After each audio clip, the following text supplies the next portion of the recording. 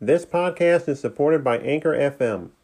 If you've ever thought about doing your own podcast, then check out Anchor FM. Anchor FM is a free podcast platform that allows you to record and edit your podcast right from your phone or computer. Or your tablet if you got one. I really can't recommend these guys enough. It was worth switching over from another platform. Once you set up your podcast, Anchor FM will automatically distribute it to all other platforms like Spotify or Apple Podcasts or such and such. It's very easy, very streamlined, and you can start making money immediately. Download the free Anchor app or log on to anchor.fm to get started. This is a Kitty Pod production.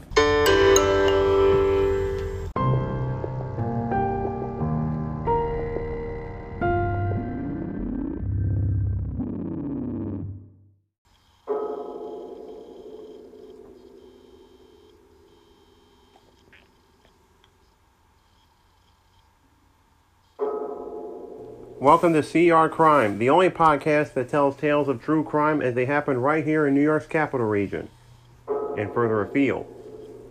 I'm your host, Jason Bullitt, whom you may recall as also being the host of the Keep It To Yourself podcast, of which this is an offshoot.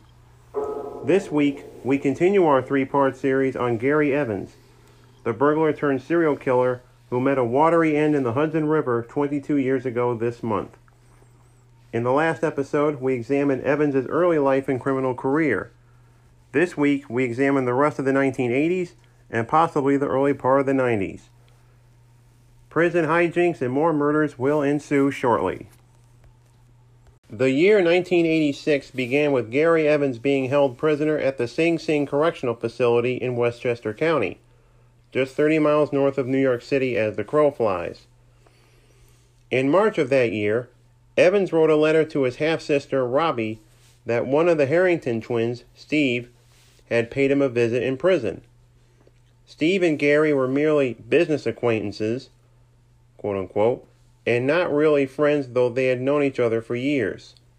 In addition, being in the clink for several years makes one yearn for those they were forced to leave behind. Evans had started fantasizing about a former ex-girlfriend and the surviving members of his family whom he hadn't seen in a decade and a half since leaving the capital region. Whenever he got out, Evans planned to find this unknown woman, killing anyone who would dare stand in his way, potential husband included. Remember the Hells Angels motorcycle gang from the last episode when they broke Evans out of the old Rensselaer County jail? Well, Evans was of the mind that the gang were still out to get him after the botched release attempt of 6 years earlier. A counselor caught wind of this statement and thus, Evans was moved to solitary confinement for his protection. Evans also wrote Jim Horton, the investigator, complaining that the police had been holding him in prison for just a tad over 2 years. His release date was set for December 1987, but he was informed that it would be several months later, in March of 1988. 1987 was an eventful year for Evans in the joint. While at Sing Sing, he befriended David Berkowitz, another serial killer who was nicknamed the Son of Sam for his own killing spree a decade earlier in the Big Apple.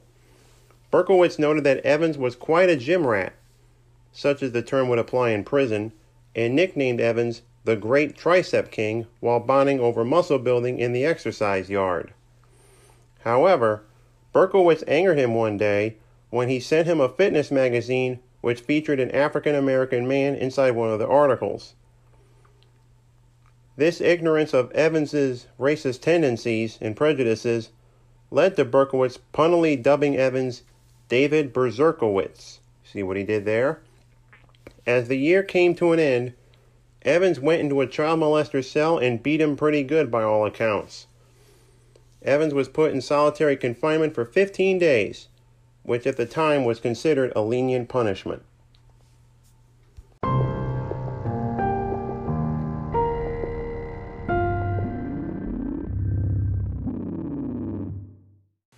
On March 1st, 1988, Evans, age 33, was released on parole from Sing Sing. All this while the police were blind to the fact that both Michael Falco had been murdered and that the now ripped Evans had done the deed. Once out of jail, Evans partnered up with Damian Cuomo, no relation to either the governor of New York State at the time of recording or his late father. Cuomo, age 26, was an antiques thief, while Evans robbed on the side while maintaining jobs at a nursery and a local depot.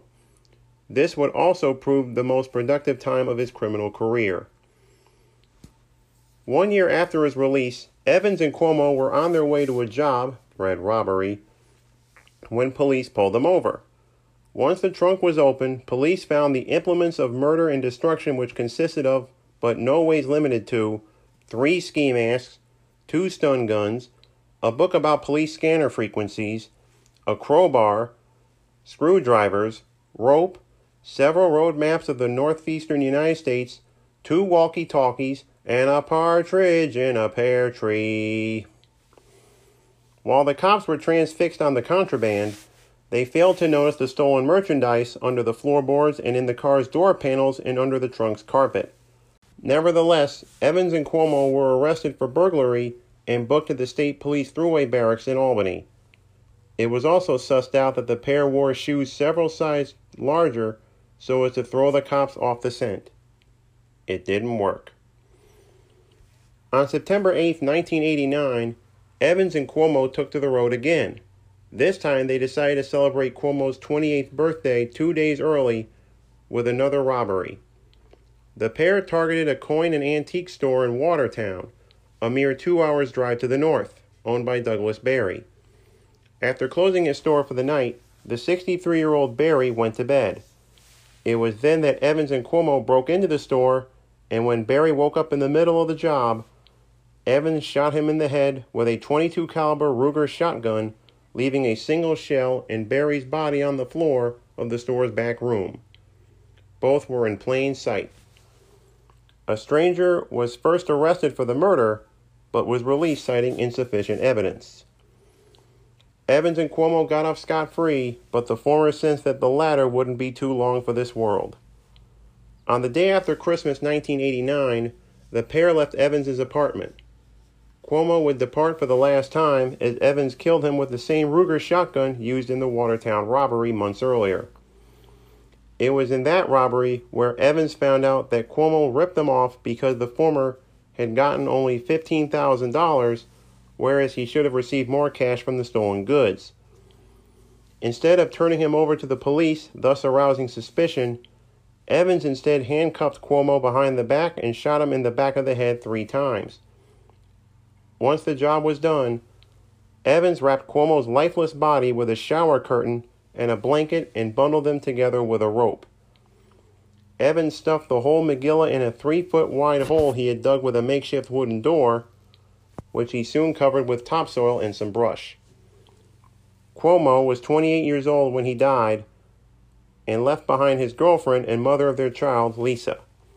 Soon after the murder, Evans fled to Florida once again, but this time he took Lisa with him so as to not let the police know he may have something to hide. Evans made a tale that her boyfriend, Cuomo that is, had abandoned them and fled the area of his own volition. Things got serious between Lisa and Evans as the 1990s began.